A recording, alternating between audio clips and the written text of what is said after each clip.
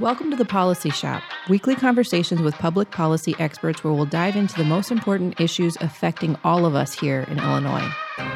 I'm Hillary Gowans. Let's get started.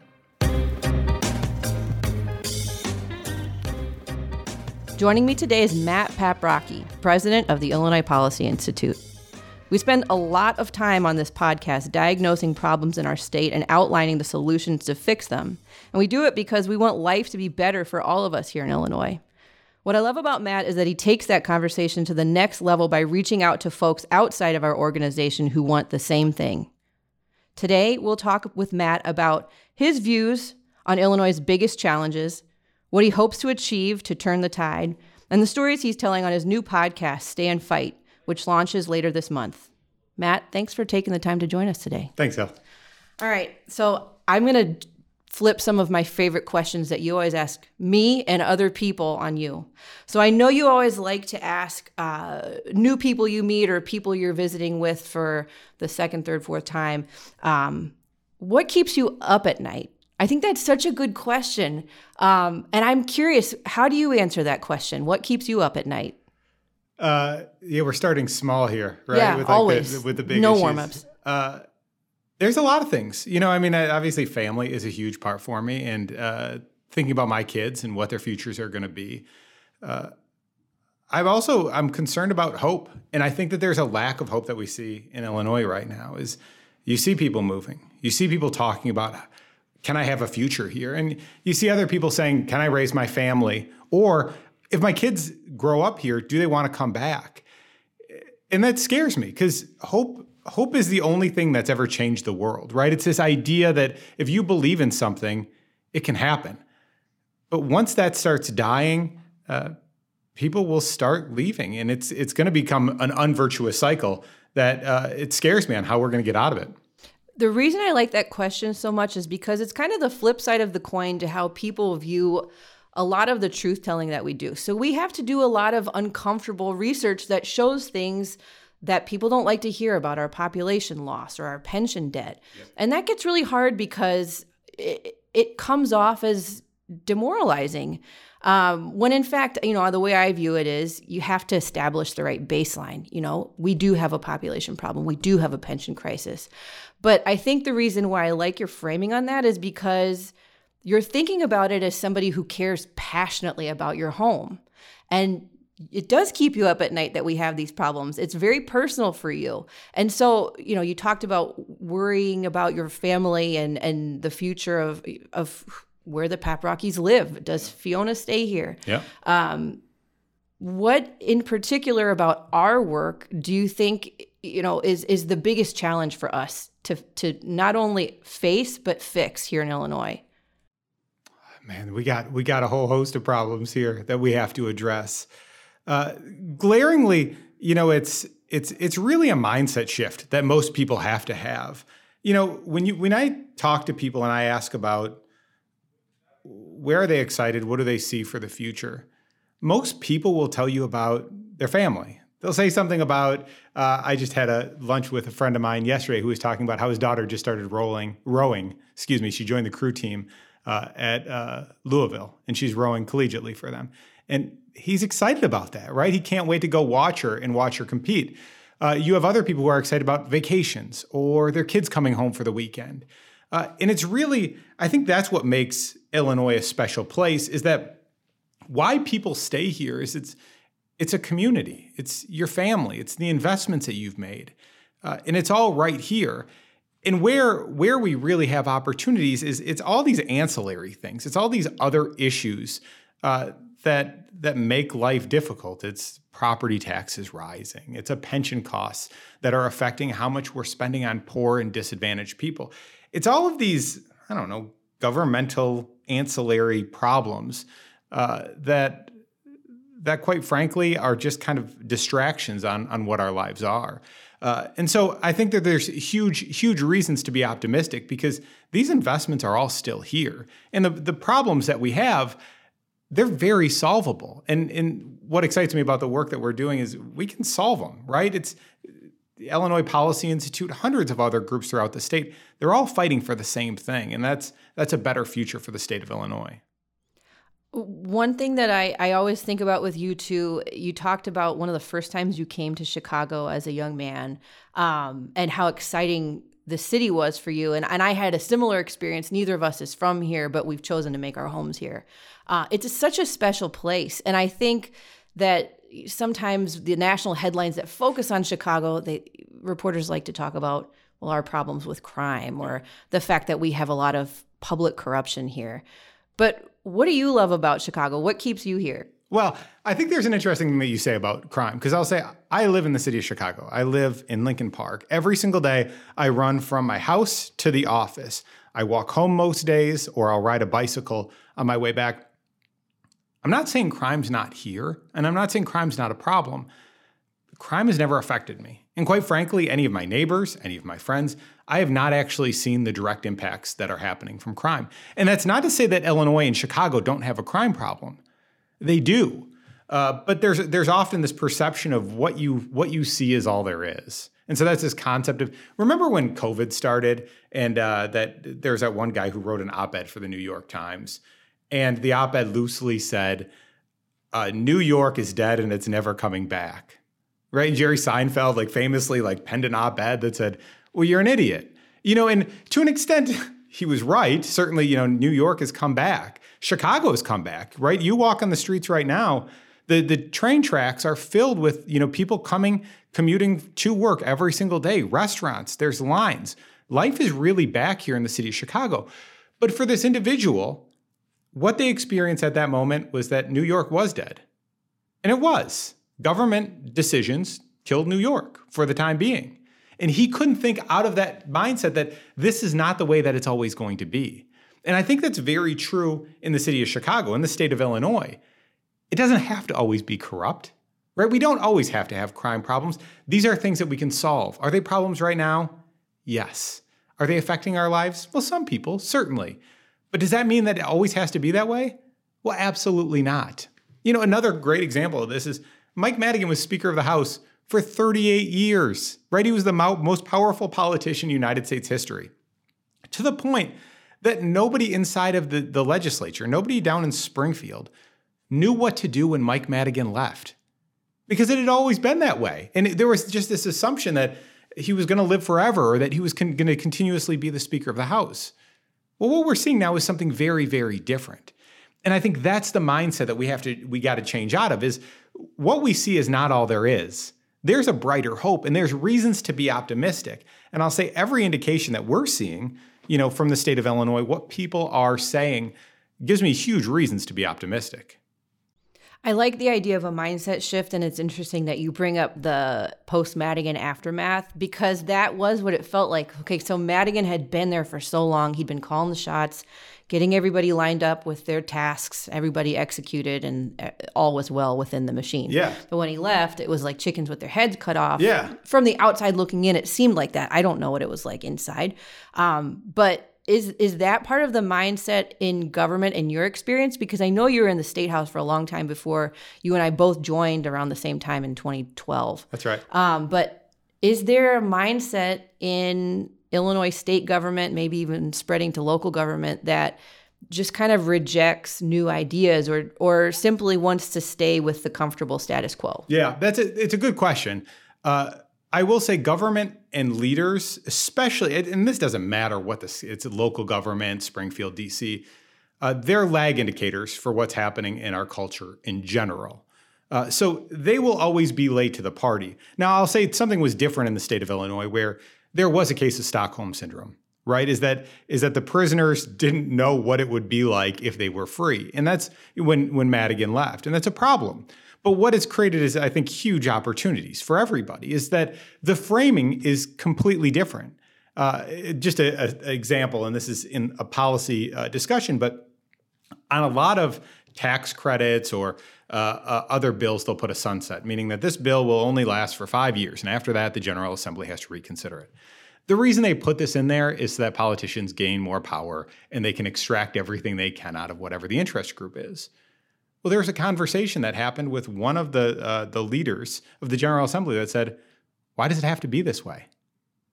That's a huge deal. That is a major change that's happening just because the person who was in power is finally leaving.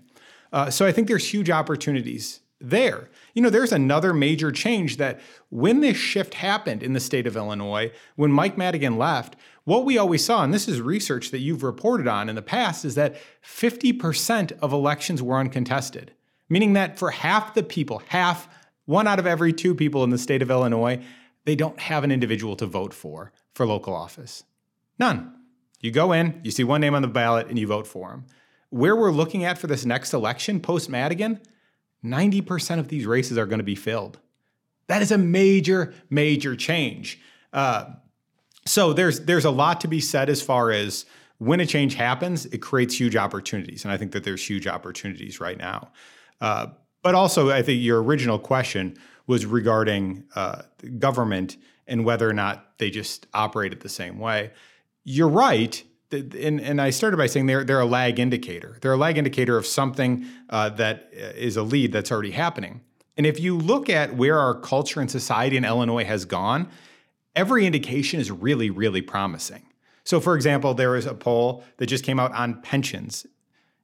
Pensions, this idea that most people have no idea what they are. What is a public pension, and how does it affect my life, anybody's?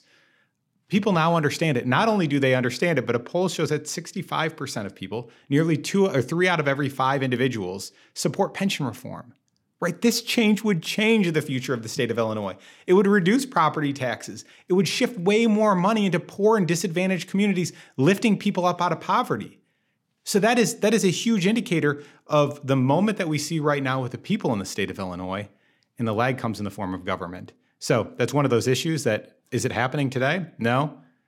But if we're patient, I promise you it's going to change here in the very near future. Well, patience combined with persistence. So you and I were recently talking about how, on this pensions example, it's a lot of education that has to take place to even fill people in on what is a public pension, why does it matter to you? Because if you're not getting one, well, why think about it? Yeah. And I one of the things I'm proudest of out of IPI is this new research that shows, okay, the years and years of research and storytelling that we've done, it's starting to click with people, and they get, okay, pension leads to cost of government going up, leads to taxes going up, jobs not getting created at the same rate, economy not growing the way that it should. And then all of this is just cyclical, and it goes round and round until someone decides to stop it. Yeah.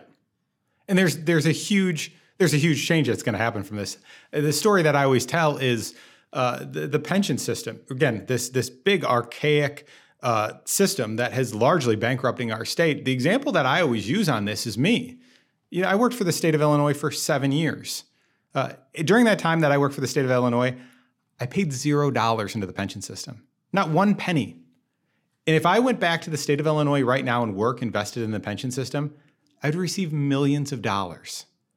Right? That's not fair. It's not fair to everybody else to go have to foot that bill. For me, I never paid my fair share. I never paid anything.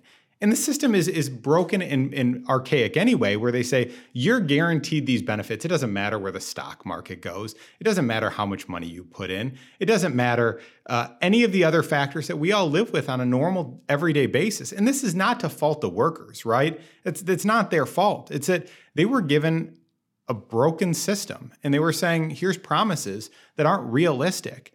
And so when we start looking at it, I always say, well, fix the problem for somebody like me. Vest what you put in. For somebody like me, $0. And make changes going forward so that somebody like me can't make millions of dollars on taxpayers of Illinois. That's where things can really change. And that's going to fundamentally change the entire system. And you bring up a couple of really good points about the way that you have to look at a big problem like that. So on the one hand, of course, we are always the biggest advocate for taxpayers. So yeah, it's not fair for somebody to put in little to nothing and expect a multi-million dollar payout in retirement. On the other hand, you bring up fairness to workers. So if you're making promises that you know you can never keep, that puts them in a terrible situation. Totally. Because they are I always think of my mom. My mom was a public school teacher for 35 years and was a very talented teacher, always got the kids no one else wanted to get, and she was good at her job. And, she took less money in salary because she knew she'd be taken care of in retirement. Yeah. And knowing is different from, she felt comfortable and confident. But again, to your point, if we're promising things that we can't deliver on. It's not fair to taxpayers. It's not fair to the workers. We got to fix it. That's right. So that's why I love what you're doing with this new podcast that we're about to launch called Stay and Fight.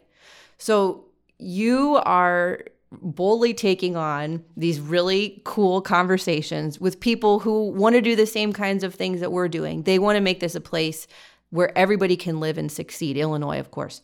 So I want to know from you, why did you decide to do this? And maybe you could tell us a little bit about one of the conversations that you've had to kick this thing off. Yeah. So the myth in Illinois is that everybody's going and the last one left, turn off the lights. It's just not the reality.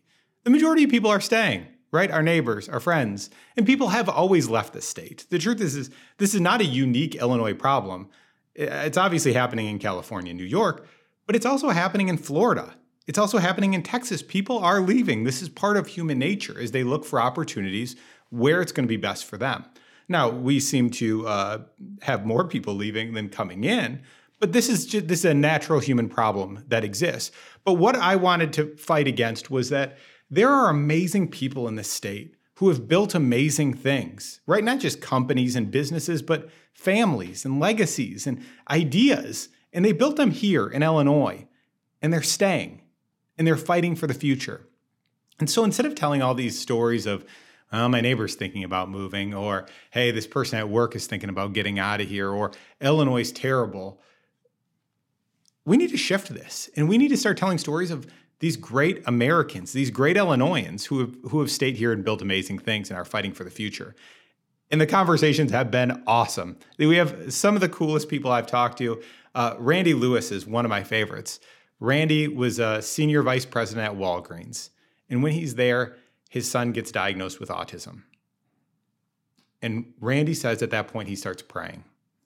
And his prayer is he hopes his son dies before he does. Right? And it's a prayer that's it's coming out of sincerity of this idea that nobody else will love his child the same way that Randy loves him. And so he's scared of a world where he's not there and he can't protect him. So Randy's running this major division at Walgreens, right? A great Chicago, a great Illinois company.